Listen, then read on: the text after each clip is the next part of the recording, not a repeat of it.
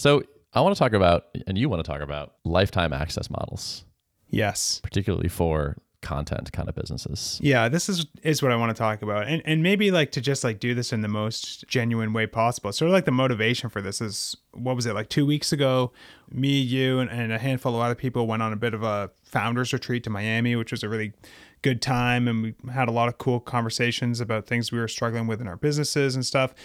And one of the topics that came up was like how to basically get like an educational like content site off the ground and turn it into something that actually works. And we were talking with a couple friends about this, and I really was trying to pitch them on switching to like a lifetime pricing model and why I think that could basically like change the trajectory of their entire business. And it's something that we do for Tailwind UI, and it's something that took me a long time to get comfortable with, and I've always sort of felt like fear that it was going to stop working one day.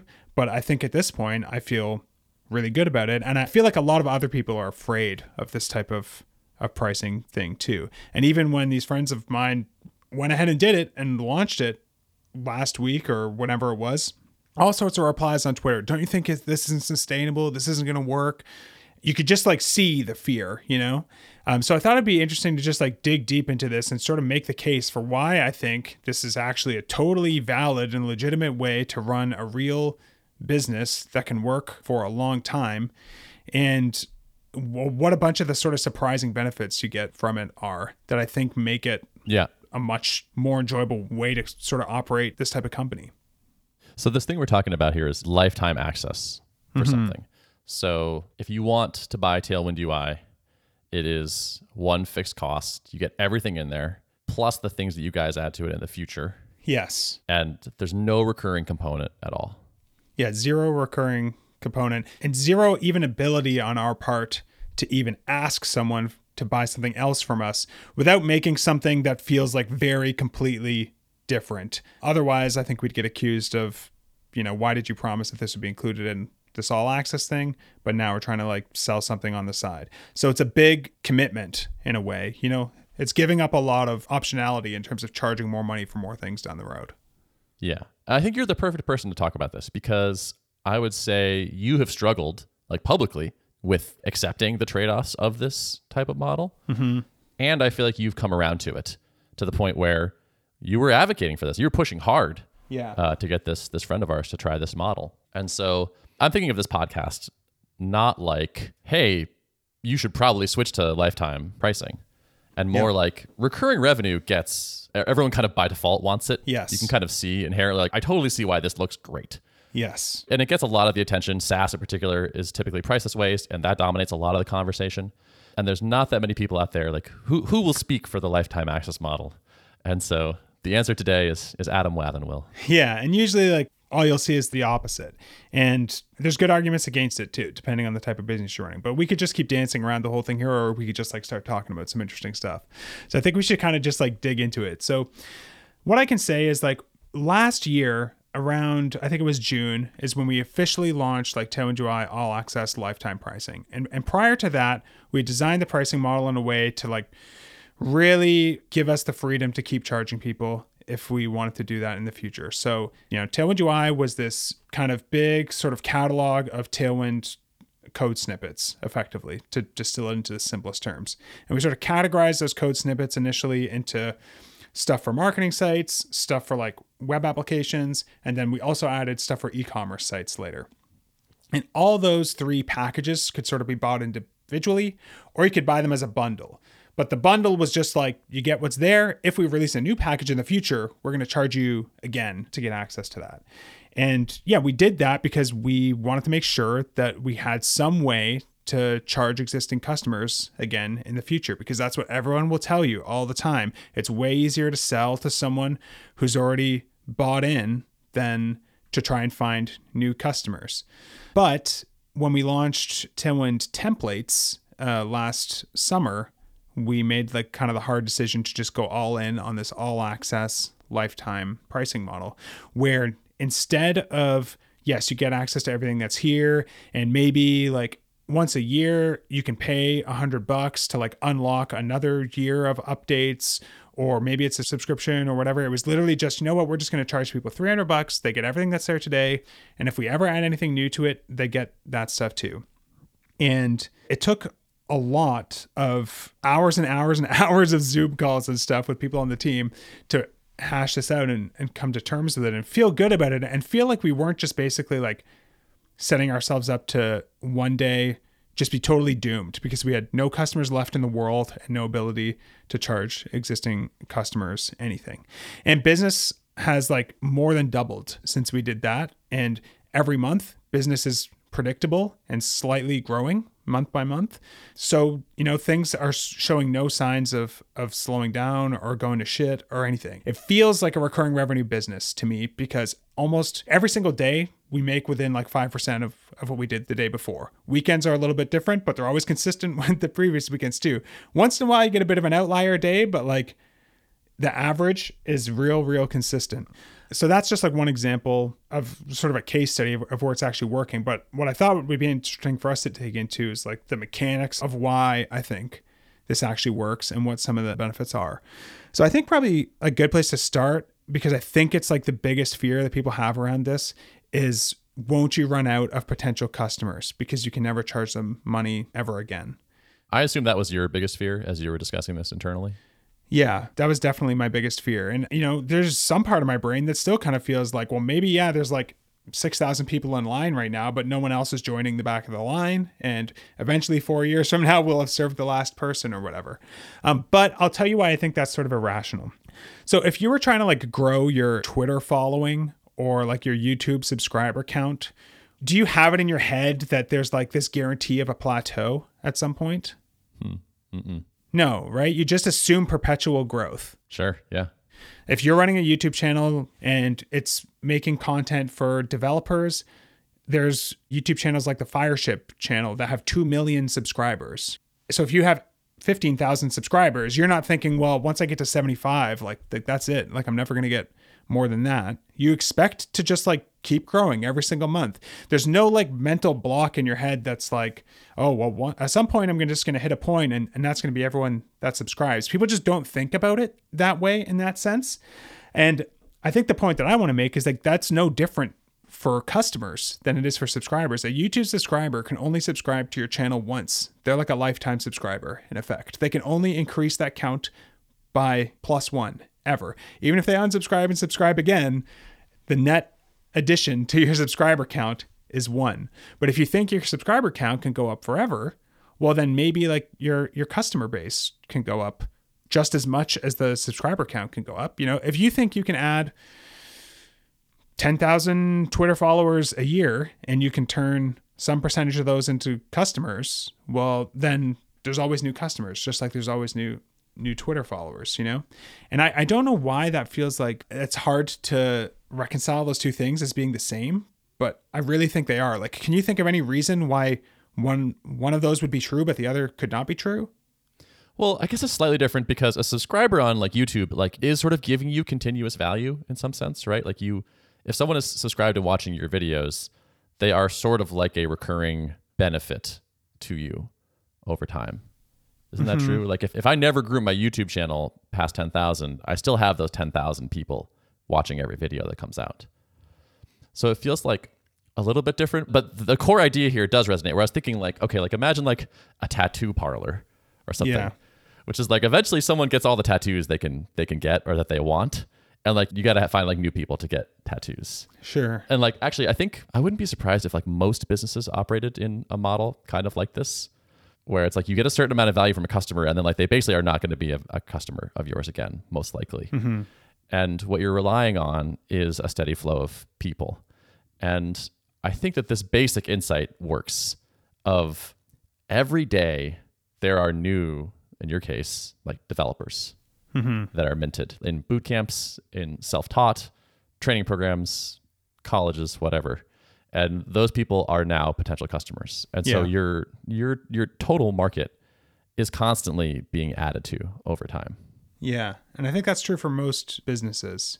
But I still think that's this core premise of like, no one expects like the number in the subscribe button on their YouTube channel or whatever to stay the same forever. They would be disappointed if it stayed the same forever. Right. But when you're building like a subscription revenue business, you have this like scarcity mindset where you're just like, I just want to get these 10,000 people and hold on to them forever and never let them go and never let them go and never let them go, you know? But no one thinks about social media that way. They expect that the number's just going to go up and up and up and up and up.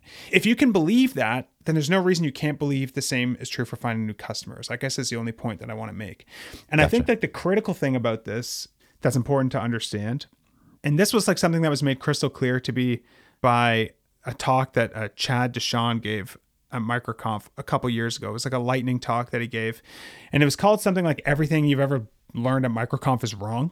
He made this point that recurring revenue is overrated because of this evil little data point that exists in every metrics dashboard for every SaaS company called churn, which is that some number of your customers are going to cancel every single month. And if you don't acquire new customers to replace those customers, then eventually your business will make $0. So even if you're running a subscription company, you are obligated to find new customers every single month, just like someone selling a one-time product with lifetime access is obligated to find new customers every single month. So I think a lot of people, when they're presented this concept of like a lifetime access pricing model versus a subscription model, they sort of like dismiss that fact and they put this subscription model in their head in this like fantasy world where people subscribe and stay subscribed forever. And that's just simply not true. Like very few businesses have 0% churn or even negative churn if you have expansion revenue baked into your business model. If you have something like that baked into your business model, by the way, then subscription model is probably like an incredible fit. And again, the whole point of this conversation is not to say like no one should do subscriptions anymore.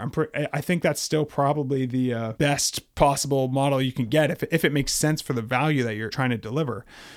But the point is that people cancel and you need to replace those people with new people. And something that you'll see talked about on all sorts of like SaaS podcasts and at conferences and stuff like that, people always talk about this growth sort of like ceiling that people hit where like, I'm going to have a hard time like distilling exactly how this math works, but the way I feel like I've seen it described is like your churn is like a percentage, but like growth usually doesn't stay a percentage. Like growth is a lot more like linear, but churn stays a percentage. So eventually you hit this point in the graph where like churn is canceling out growth and you just kind of hit a plateau that you need to figure out how to break through.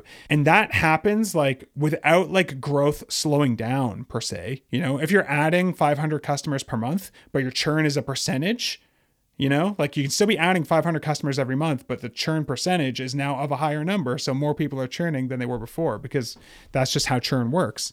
So you hit a point where you sort of plateau. So no matter what, have to find new customers all the time. So I think that's like a really, really important thing to think about. I don't know. Totally. I have a recurring revenue business. At times we have net negative churn where we have more expansion than contraction and churn. And we think about getting new customers a lot. Mm-hmm. It's not like the case that you have a recurring revenue business and it's just, oh yeah, don't worry about it. Just like service the existing customers. It is not that. Yeah. We're throwing money and effort and brain power behind this actively right now. And, you know, most of the time because it matters. Yeah.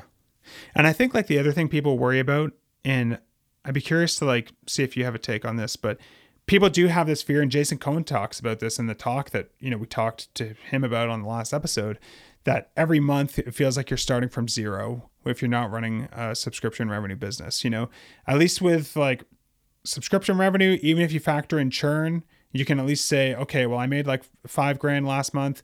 This month I'll probably make like $4,500, you know, for sure, at least from the people who don't cancel from last month. So I'm not like starting from zero. Whereas if you are selling like a one-time purchase, lifetime access sort of thing, it does feel like, okay, the only way to make any money this month is purely from new customers. You don't just have to make up that little bit of lost revenue with new customers. You have to find like enough new customers to pay you what new customers paid you last month. But the point that Chad made in his talk that was pretty compelling to me too, and I can say from experience is 100% true, is that all of the things that you've done that acquired you those customers last month, like still exist and are going to like work this month too. So like for us, the Tailwind CSS documentation website is still going to get the same number of visitors this month as it did last month, which means probably about the same number of people are going to click the link to learn about the premium product this month as they did last month. And about the same percentage of people who click that are going to convert into customers as did last month. So even though it feels like you're starting at zero from like a revenue perspective, you're not starting from zero in terms of the engine that you've built in your business. The thing that got you those lifetime sales last month is still in place, getting you those lifetime sales this month. I don't know why this is, because like in Jason's talk, he really made this sound like an existential fear of his when he was working on his earlier businesses that weren't subscription revenue. I've never had that feeling. I've never like gotten to like day 30 on the calendar and then felt like, oh fuck. Tomorrow is like the day where like everything goes to hell and we might never make a cent again. I don't know why I've never thought about it that way. Maybe just because when you operate a business like this, you don't really think about things month to month. At least I don't. Even though like you do have some costs that are monthly, but they're not crazy, especially if you're small and don't have like a staff that you're paying salaries to.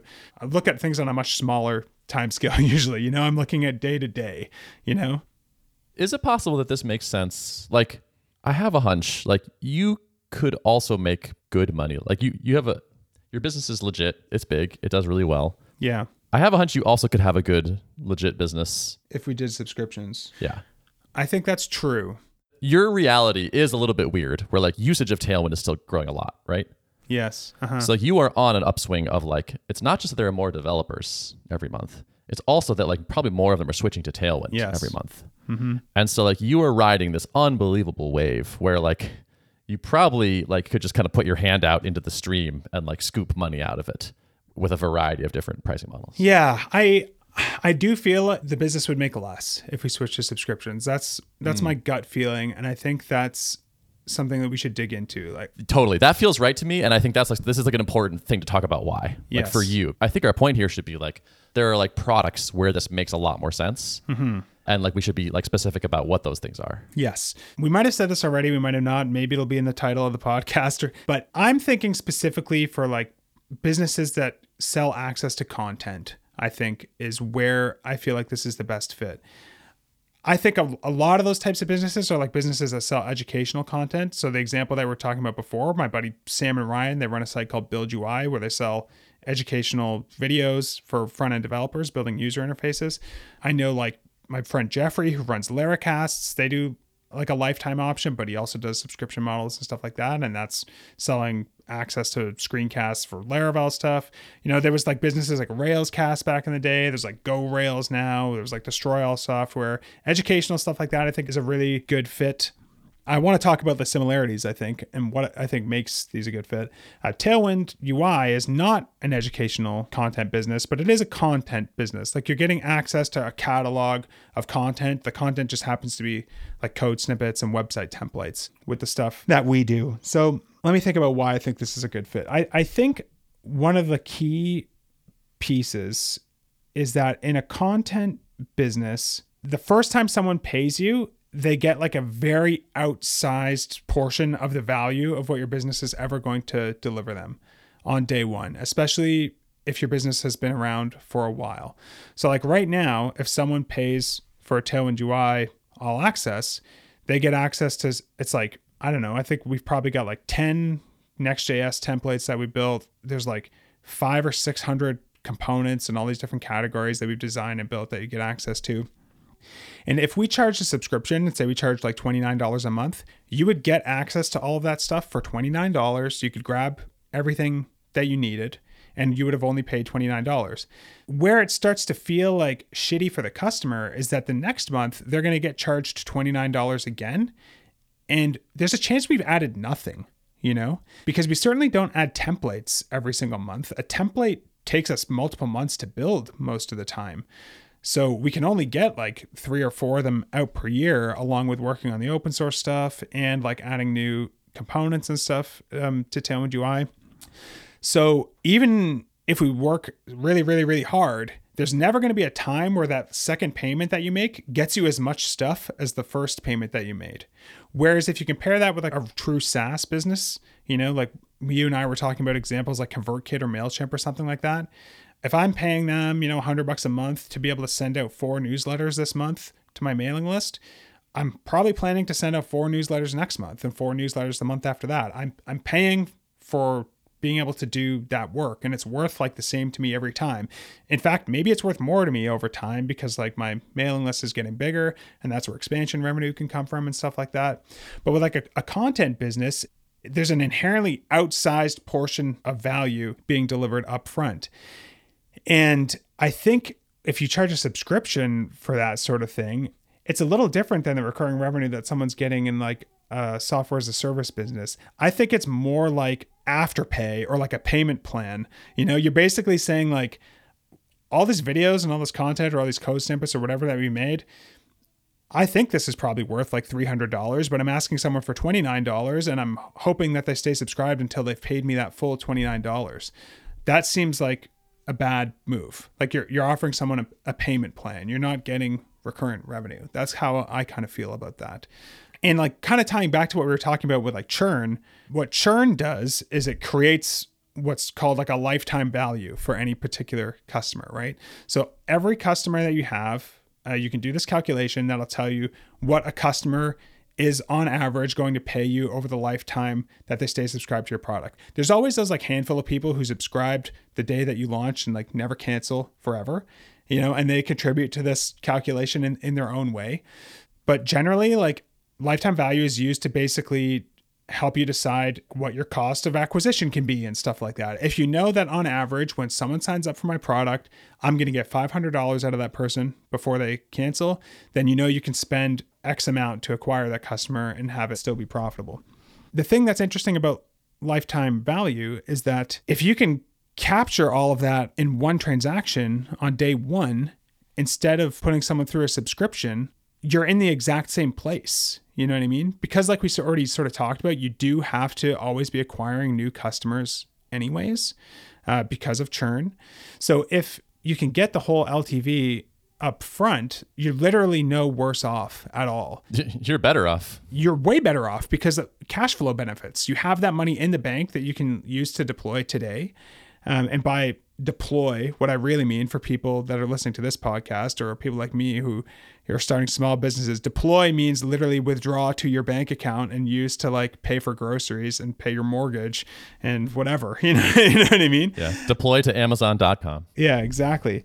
You get that money right away and you can use it for whatever you want. And yeah, you still have to find new customers, but you had to find new customers anyways. So I don't know. I think that's like was a really light bulb moment for me, recognizing that like what matters is lifetime value, not MRR. Yeah. So like you're charging, what is the all access for you? $199? $299. $299. Okay. Yeah. So $299 is like, that is a thing that you can capture all of it up front. Yes. That feels like a thing that like your average developer probably does not even have to get like much approval for that. They probably have that in an education budget, or maybe you have to ask a manager for their credit card or something like that. That's like no big deal. Or if they're just paying for it personally, my gut is that it's close to the ceiling of like what they feel comfortable like spending on something like that out of pocket. Yeah. Oh yeah, exactly. You might not even like ask for reimbursement if you have an annoying expense process. You're like, whatever, $300, it's fine. So I feel like it hits the kind of like no-brainer area. And then I feel like people, so they like, this is going to be an easy expense to get approved.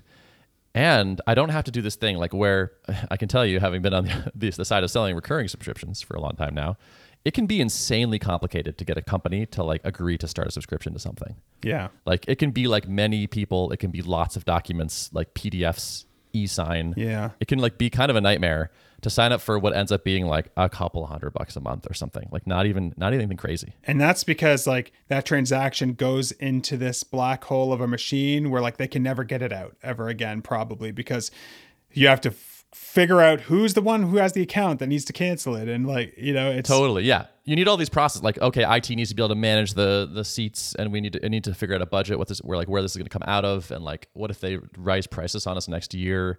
And it's this sort of big, scary thing. And then like, I think companies develop this like immune system response where it's like, oh my gosh, how are we spending $30,000 a month on subscriptions? Like, we need some approval processes, or we need to review these regularly and ask people what they're using versus not. It could be really complicated. And so at your price point in particular, and I would say that around that number is probably like, call it like 0 to like $1,000 maybe, something like that. All feels like pretty reasonable, like lifetime one-off purchase things that's probably, that are not going to get too much pushback, that are pretty easy. And I think when you say, okay, you're not going to have to deal with the subscription thing, you might not even have to fill out a expense thing. Oh, and by the way, there's this wonderful thing that's going to make you feel good mentally, which is like, this is lifetime access, and we're probably going to add more stuff to this over time. Yes. So you're like, ooh, like it's not just this today, but like maybe I'm going to get more. And like, I'm happy paying for like what I got, but also like, I'm probably just going to get these treats later that are going to feel free, even though I've kind of like prepaid or in a sense for them.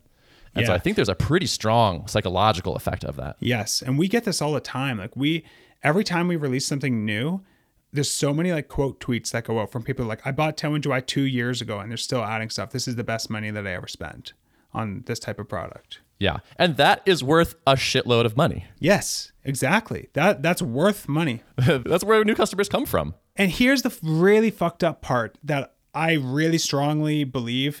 I haven't A/B tested this, so it's hard to prove, but I'm curious to get your take on it. But because I would bet a lot of money that this is true. For this type of business, I believe that churn is a much bigger problem than it is in SaaS because of what I talked about, where like an outsized portion of the value is delivered up front. So if Tailwind UI was $29 a month, I suspect that the vast majority of people would cancel within the first 4 months because we just can't deliver new stuff as quickly as we can deliver that first big dump of stuff. And I don't think we could charge much more than probably $29 a month. And we can talk about this more too. But in general, I think people get really anxious about subscriptions and are really averse to signing up for a new subscription. People don't even want to pay like $9 a month for Netflix or whatever it is. You know what I mean? Right. So to ask them to pay $29 a month for our thing that sometimes is exactly the same this month as it was the month before, it's just like setting up an environment for people to be sort of like, I paid that $29 again and I didn't like go and use anything from that thing today or last month. So yeah, back of the napkin math, just like total guess. Say most people stay subscribed for 4 months. And I'll be totally honest, if you put a gun in my head and make me bet, I would bet that the time period that people stay subscribed will actually be less than 4 months. I bet you we have a lot of people who pay once and literally go to their dashboard and cancel their subscription as the very first step they do after getting access. I mean, let me know when you want me to talk about Prime because I saw that. Yeah. So that's $116 lifetime value if people stayed subscribed for 4 months. Okay. Right now we charge people $299. So when people talk about annual plans, they talk about like having to sort of like give someone some sort of reason to sign up for annual, which is usually some couple months free or a discount or whatever. I feel like for this type of business, a content business that can charge lifetime, you can actually charge more for the lifetime plan than you would get as the lifetime value out of that customer on a subscription, which makes it just this like magical self-feeding awesomeness machine. Because now instead of getting $116 for every customer and having them kind of be grumpy and cancel and sort of like feel bad because they also kind of want to support us, but they just can't like justify continuing to pay for this thing when they're like not getting new stuff or whatever. Instead, we get $299 from those people. We get it immediately. We don't have to wait 4 months from it. And we have those people going on social media telling people how it's the best thing that they ever bought, you know? Yep. Like you're going to get more people in the door. You're going to get less resistance to purchases for sure of one-time versus subscription, even at a higher price point. I would also put a lot of money on that. Yeah. And yes, I think that thing of people sharing and talking about how they're getting so much value, it's incredibly valuable. Yeah. Like that's where a ton of Tuple customers come from, is just people saying nice things about us on Twitter. And you have this way of like releasing a new thing and then suddenly like thousands of people get benefit from it, and you like go on Twitter and talk about like how good this is and how everyone else has to get in on this great deal of this lifetime access thing. Yeah. That's just so great. Yeah. I don't know, dude. It's been magical for us. I am curious to ask you, because you know, you used to run Upcase, which was Thoughtbot's subscription education platform for several years. Yeah. And it was a monthly subscription. Like what was churn like, you know?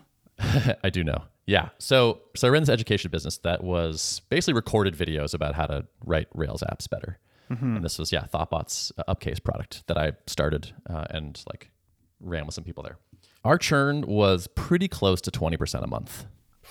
Like it would be like 16, 18, 20%, something like this. That's like 5 months. Is that how that math works? 4 or 5 months. Yeah, exactly. And like we would totally see people sign up download all the content, cancel, same day. Yeah. Like that happens plenty of times. And like there's no reason not to really. Like, and they weren't being jerks. Like I didn't blame them. I could never be like, hey, you shouldn't have done that. Yeah. Like what are you going to do? Build some system where it's like you can watch up to X many videos per month? Yeah, we thought about that. Yeah. We thought about that. And that was just like, oh, it felt like we were doing a dumb thing there. And eventually what we ended up doing was we added a weekly show. So we basically created a content calendar and committed like, okay, we're going to make 4 like 20-minute videos a month and release it. That barely helped. You know, that like got churned down to the high teens. And it was still, people were like, yeah, I like them, but they're not like amazing. And like, I got like 200 videos when I signed up, and now I get 4 a month. And so it's just like, I don't know. I feel like I've got enough content here. And they're kind of rushed, right? Like you kind of have to like... Oh, it sucked. It was my least favorite part of running that business was like, okay, every month I have to like, we would do them in batches. So it only was like a thing once a month. It was like 1 week a month basically, which just killed for me. Yeah. Because I have to like plan out and record 4 episodes for this thing to like keep the content treadmill going so everyone doesn't cancel. We transitioned to this model, and I thought this was a good idea. Like we originally were not a subscription business, but I was like, oh, this would be great. We'll just have one subscription and you get access to everything, and this would be cool because we'll build this huge base of revenue. Yeah, because you guys had books and stuff before then too, and like individual courses that I think you could buy, right? Absolutely, yeah. So when we first started, we were putting courses up for sale, and these were recorded versions of our in-person workshops. Mm-hmm. So the in-person workshops were like $3,000 or maybe $3,000 to $5,000, something like that. And they sold, like that was a good business.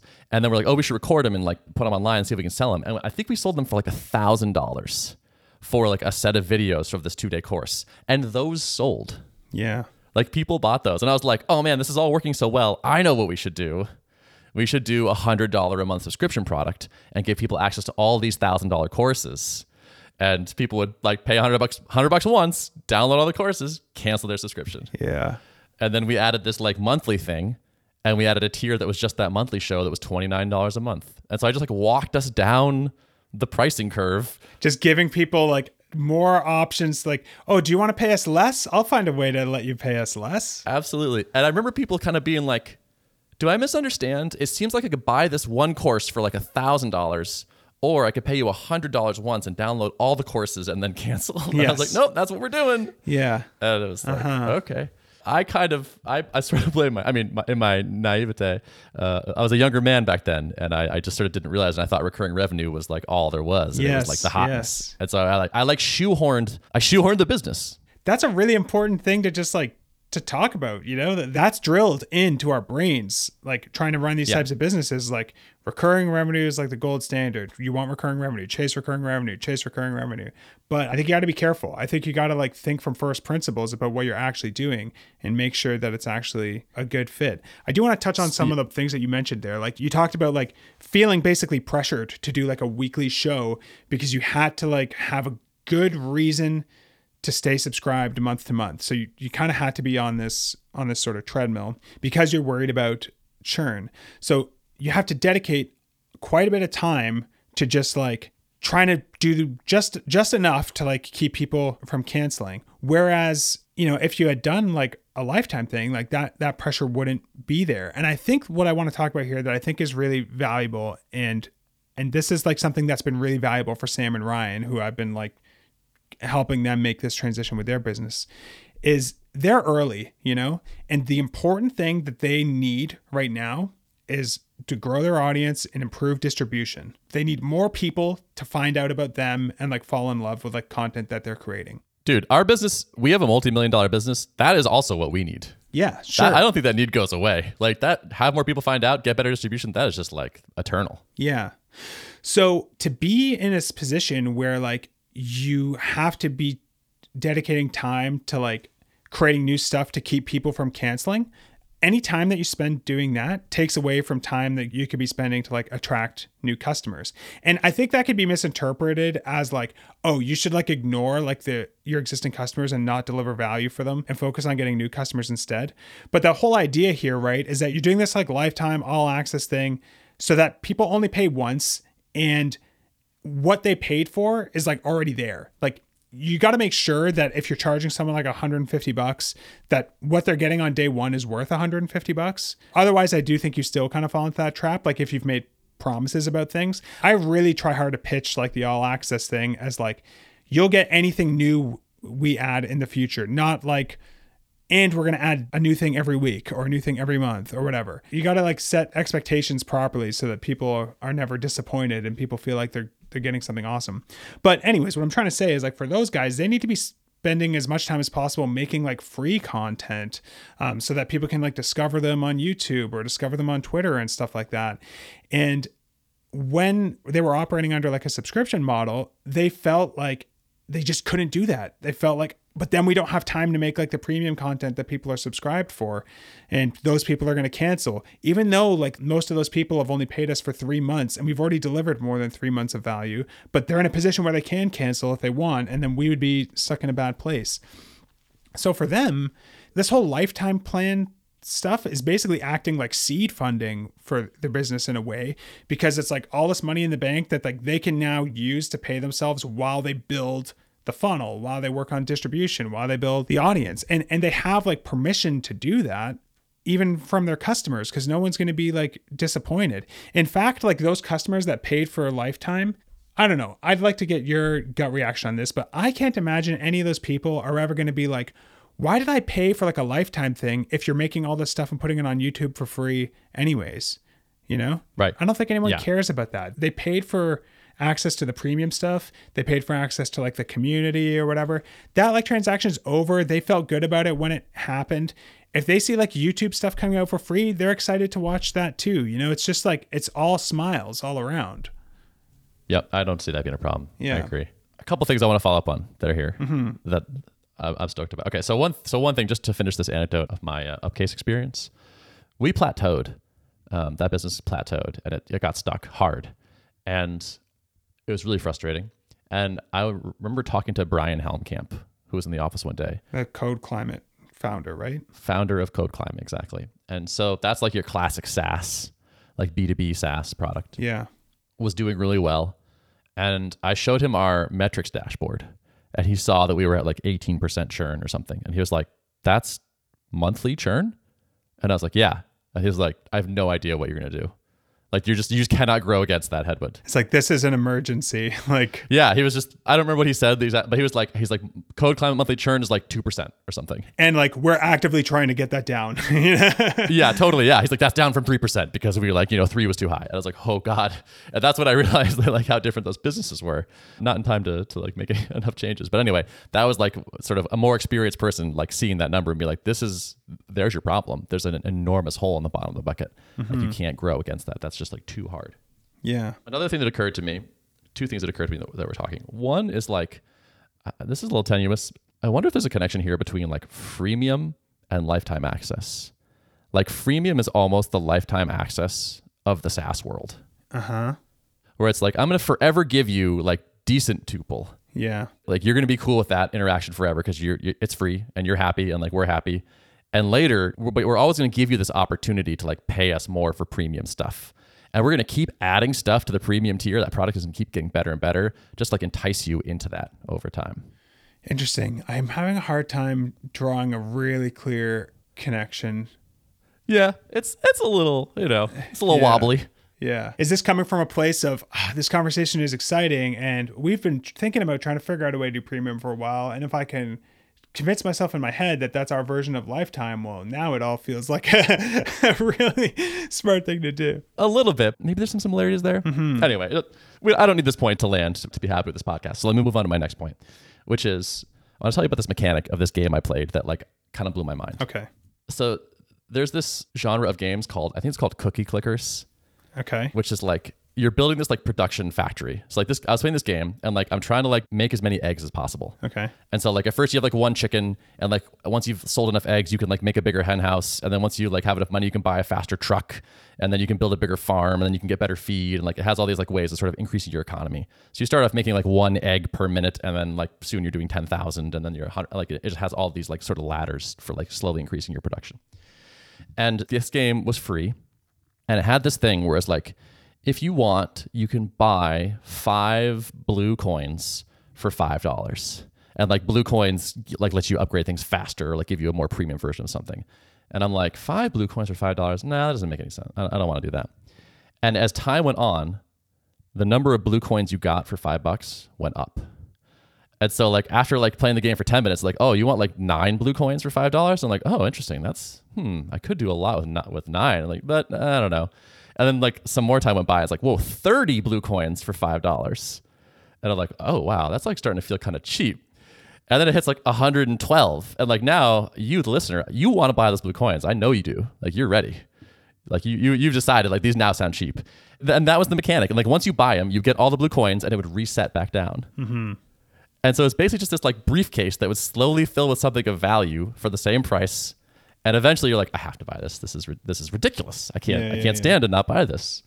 And so I feel like this lifetime model has a little bit of that element to it, where Ryan and Sam and you guys you have this package of things, and it costs X dollars, but you just keep adding to it. Yeah.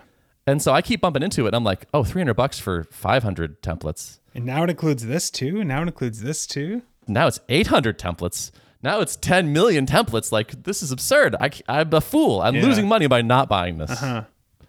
Yeah, it's true. Like it just becomes like a better deal. And something that I kind of like about the lifetime model too is that people aren't punished for buying early by doing it this way. I don't know like how much other people care about this, but as a business owner, it kind of gives me a little bit of anxiety to like charge someone this much and they get like a bunch of stuff. And then like we try to charge them an upgrade price in a year to get access to whatever new stuff we added. But anyone who just waited the year to buy it just got that included for the same price that the other person paid a year ago. You know, that's always been like a tricky thing for us. And anytime we have done anything like that, we've always just charged people like whatever the difference was in like the bundle cost. But that also meant that we had to raise the bundle cost, first of all. So Tailwind UI went from being like I think it went from like $249 to $279 when we added the e-commerce package because we were scared to raise it too much because $249 felt like it was working. But that meant that every existing customer got like all this new work for $30, which most of them were like, okay, like, yeah, I'll pay you $30, but it also just kind of feels like not enough, you know? But it's also like, I don't want you to have paid more total than someone who buys it today.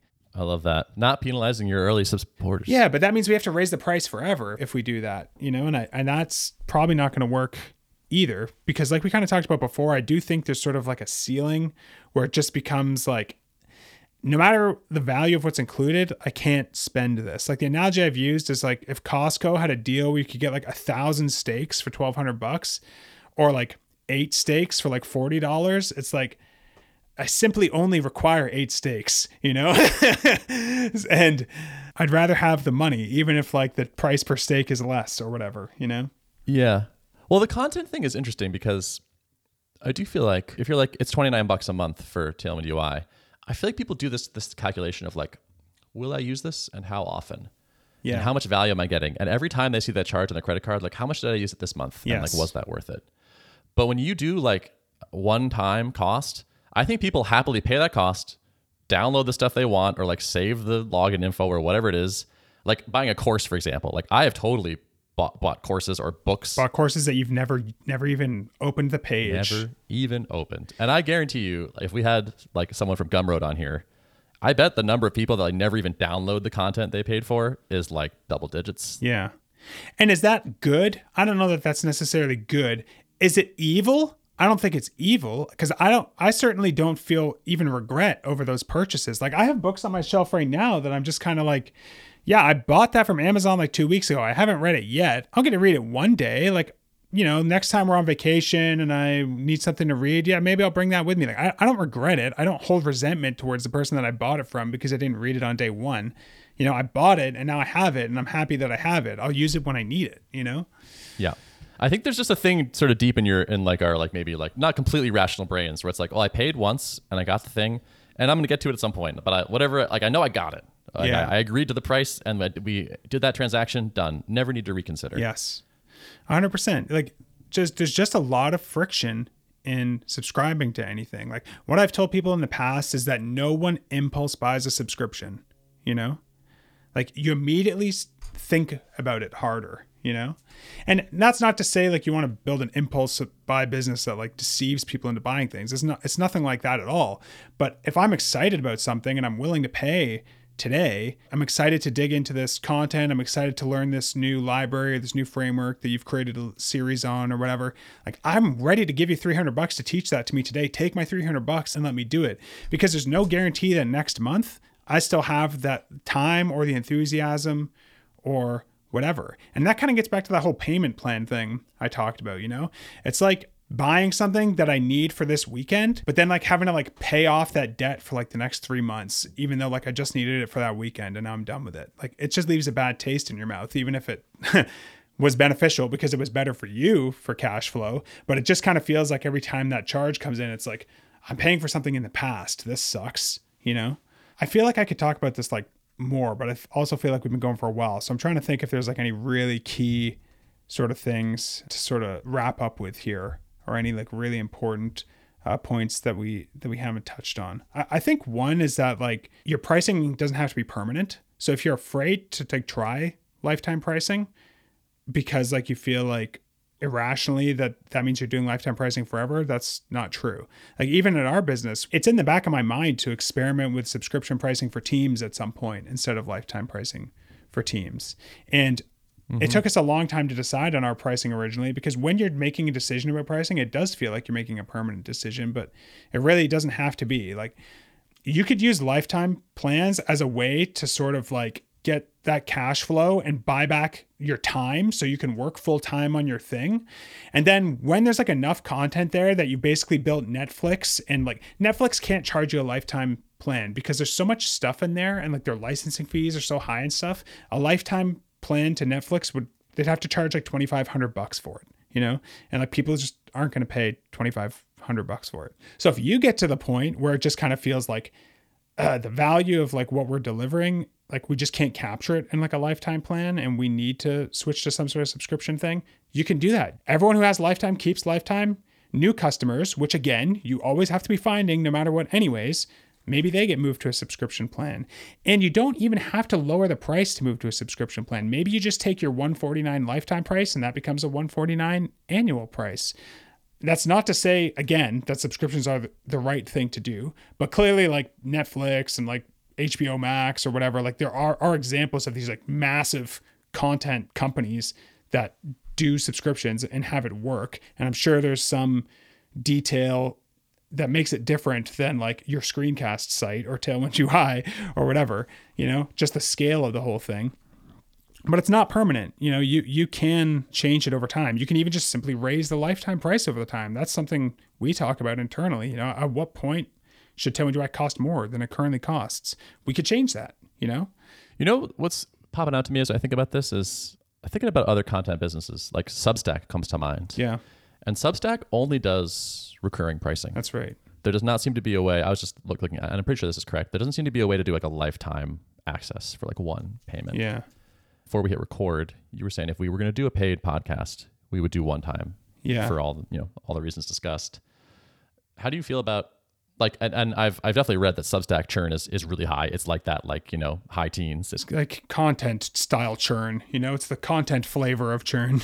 Exactly. If I was running Substack, I would have a hard time with that decision. Like, I think that would be on the table, like the lifetime thing. Totally. Yeah. At least giving people a chance to do it. Yeah. Like, there's just something that feels good as a customer about just being able to be like, I'm a super fan of this person. Let me buy like the lifetime backstage pass, you know, so that every time this band is in town, I get like to get into the gates early and whatever, you know? And again, you have to find new customers all the time anyways. So if churn is super, super high, you know, lifetime is an interesting thing, especially if your cost of delivery doesn't scale really, like with like the number of customers that you have, which definitely is the case for us. Like Tailwind UI runs on, I think we literally pay $15 a month for a single DigitalOcean droplet that runs the entire business. You know what I mean? It's ridiculous. But yeah, if we were going to do a podcast with like a paid tier, lifetime does feel like the right way to do it to me. It just, again, it feels like you can capture that like lifetime value up front. The transaction's over. Everyone kind of just like feels happy about it after the fact. And you have to find new customers already anyways. So just keep finding new customers. I think like one thing I did want to talk about quickly is just like the back of the napkin math for like trying to start a subscription revenue business versus trying to start a lifetime business. And this is like the case that I had to make to Sam and Ryan to really like sell them on this. For them, they were like, we would feel like really strong working on this full time if it was making 25 grand a month, because we have like families, we live in like New York, like we need money, you know, we can't like live like we're 17 anymore or whatever. But to get to $25,000 a month at $29 a month in subscriber revenue, they had to get like 860 subscribers, and they had to keep those 860 subscribers. That's like a lot of people to convince to pay a subscription. But if you just need 25 grand a month and you can get that, like they're charging $150 for lifetime access right now. That's like 167 people per month that they have to find, which that's more new people than they'd have to find to replace the churn on the other people. But like we've sort of talked about, I feel like it's actually easier to convince 167 people to pay $149 once than it is to convince 167 people to pay $29, even if they were going to go and cancel immediately. Just like the subscription friction is higher. To get that first 167 customers to have your first like escape velocity month, you can get to that way faster than you can get to that 870 subscribers or whatever, especially because like net new subscribers every month is going to be like hard to keep up with a business that has so much churn. You know, it's just like they need 5 sales a day, 6 sales a day to make this business work. Like that sounds totally doable, you know? Like they launched it this week and it's doing awesome already. I had them do like the switch, and we were talking about it. It was like, don't talk about it. Don't like announce it. Just like change it on the website using like your existing traffic, your existing distribution, say nothing to anybody and just like see what changes, you know? And they ran that for like 5 or 6 days, and they were getting between 7 and 8 sales a day without ever making it seem like we just launched this thing. So there was no spike, you know, this is just like people seeing it, organically converting. So there's no reason to believe that number wouldn't just stay there and continue to go up, which means that by like flipping over the switch to this like lifetime pricing, they took like this business that they couldn't really afford to work on, and now they can actually work on it full time by just changing one section of the fucking homepage. You know, they changed nothing else. They made no new content. They did nothing. They just changed the pricing model. And even though they don't get crazy amounts of traffic, they're still building their audiences. They were still having enough people visit the site that they can make that like 6 to 8 sales a day, which is more than they need to work on the thing full time. They're over the moon about it, you know? So I don't know. It's just like a really cool case study. And totally. There's no reason to believe that that's not just going to go higher, you know? And then I tweeted about it like a week later, just because I wanted to see like what the impact would be. And now like all their metrics are destroyed. But I mean, my tweet bought them a couple months, you know? Yeah. I was looking at your tweet, and I saw somebody's response, which is like, oh, nice. It's a one-time sale. Like, this makes it so much easier to expense for me. Yes. And that's a point that Sam and Ryan were making too. They were telling me like, even when they were running subscription stuff, they had people reaching out and being like, you know, can we do annual? Because annual is way easier for me to get approval for. Or like, can you just charge me for like 3 years and just give it to me for life? Because that's way easier, you know? Something that's a one-time purchase for people that are expensing stuff, they don't even need permission for that a lot of the time. Like a lot of people just have like an annual education budget. They can spend it on whatever they want. They buy it, done, the end. And I love it. They can add to this thing at their leisure, more or less. Mm-hmm. They can be adding to the catalog to increase the value of the thing. They can slowly be walking up the price as the catalog gets more and more valuable. So it still stays enticing, but then also makes them more revenue per customer. Yep. They're freed up to work on distribution, making free stuff and putting it out there with, you know, no pressure of, oh, you promised to do this much content, or I need to see this much value per month and I have to think about it constantly. They're getting customer goodwill by adding to the existing package that probably triggers a lot of resharing and recommendations that are just insanely valuable regardless of what stage you're at. It's pretty compelling. It's magical. And like you kind of mentioned, freeing them up to work on distribution. Like one thing that I really love about this model is it doesn't force you into this like, I got to get something out every week. I got to get something out every week. I got to get something out every week. They can do YouTube for 2 months, and then they can spend 6 weeks and make something really awesome that's like premium only, where they can like really focus on it instead of just having to like bite off these like micro premium things like you guys had to do with like the weekly iteration videos on Upcase. It reminds me of like a conversation we had couple episodes ago where we were talking about the value of like planning out a whole cycle versus just having to like, oh shit, you're done with that task. What's like the least thinking, like lowest hanging fruit next thing I can just like feed to you? That kind of feels like what you have to do for premium content because you don't have the space to like craft something great and plan out something great. But by using a model like this, you get permission to sort of work in a much more like seasonal way. You know, you can really batch things like a lot differently and really just increase the impact of like the work that you're doing, I think. I think that we haven't quite touched on maybe is that you are effectively getting the chance to relaunch your product over and over. Like you have talked a lot about the value of working in public and like sharing bits of the things that you're working on. Mm-hmm. So like as you are adding like a new template to Tailwind UI, or Sam and Ryan are working on a new video course to add to their unlimited package, they can be talking about it, they can be sharing it, they can be teasing it. And then when they launch, it's a great reason to like tell everyone. It's a great excuse to email everyone that's already bought, hey, great news, free thing here for you. It's a great reason to like talk about it on Product Hunt, Twitter, or wherever, like podcasting. It's like you have this relaunch of this like great paid product. Again also probably gets reshared by your existing customers. It fits nicely. Yeah, and I guess like you could still do that with subscriptions too, right? But I guess what you're relaunching is something that costs a lot less at that point. He probably should do that. It just feels weird to me. That feels, I don't know. It doesn't feel the same. It doesn't feel the same. Like I saw you announce being able to type annotations in Tuple. That feels like similar to me to what we do with like launching a new template. Yeah, that's true. I guess it's the Product Hunt launch that feels weird to me. Of like, oh, we have a new feature announcing Tuple annotation mode. Oh my gosh, everybody freak out. Yeah, I do think that feature launch isn't going to like result in a bunch of conversions, really, because the pricing model has like more friction. You got to have a better reason to buy than just that one feature. But with our stuff and with like an educational thing, it feels different. It feels like you need less justification, you know? It's, I don't know, man. It's good. Life is good here. I like selling Lifetime. I was nervous about it. I don't regret it at all. I still find myself scheming about ways to introduce like recurring revenue, like where it makes sense.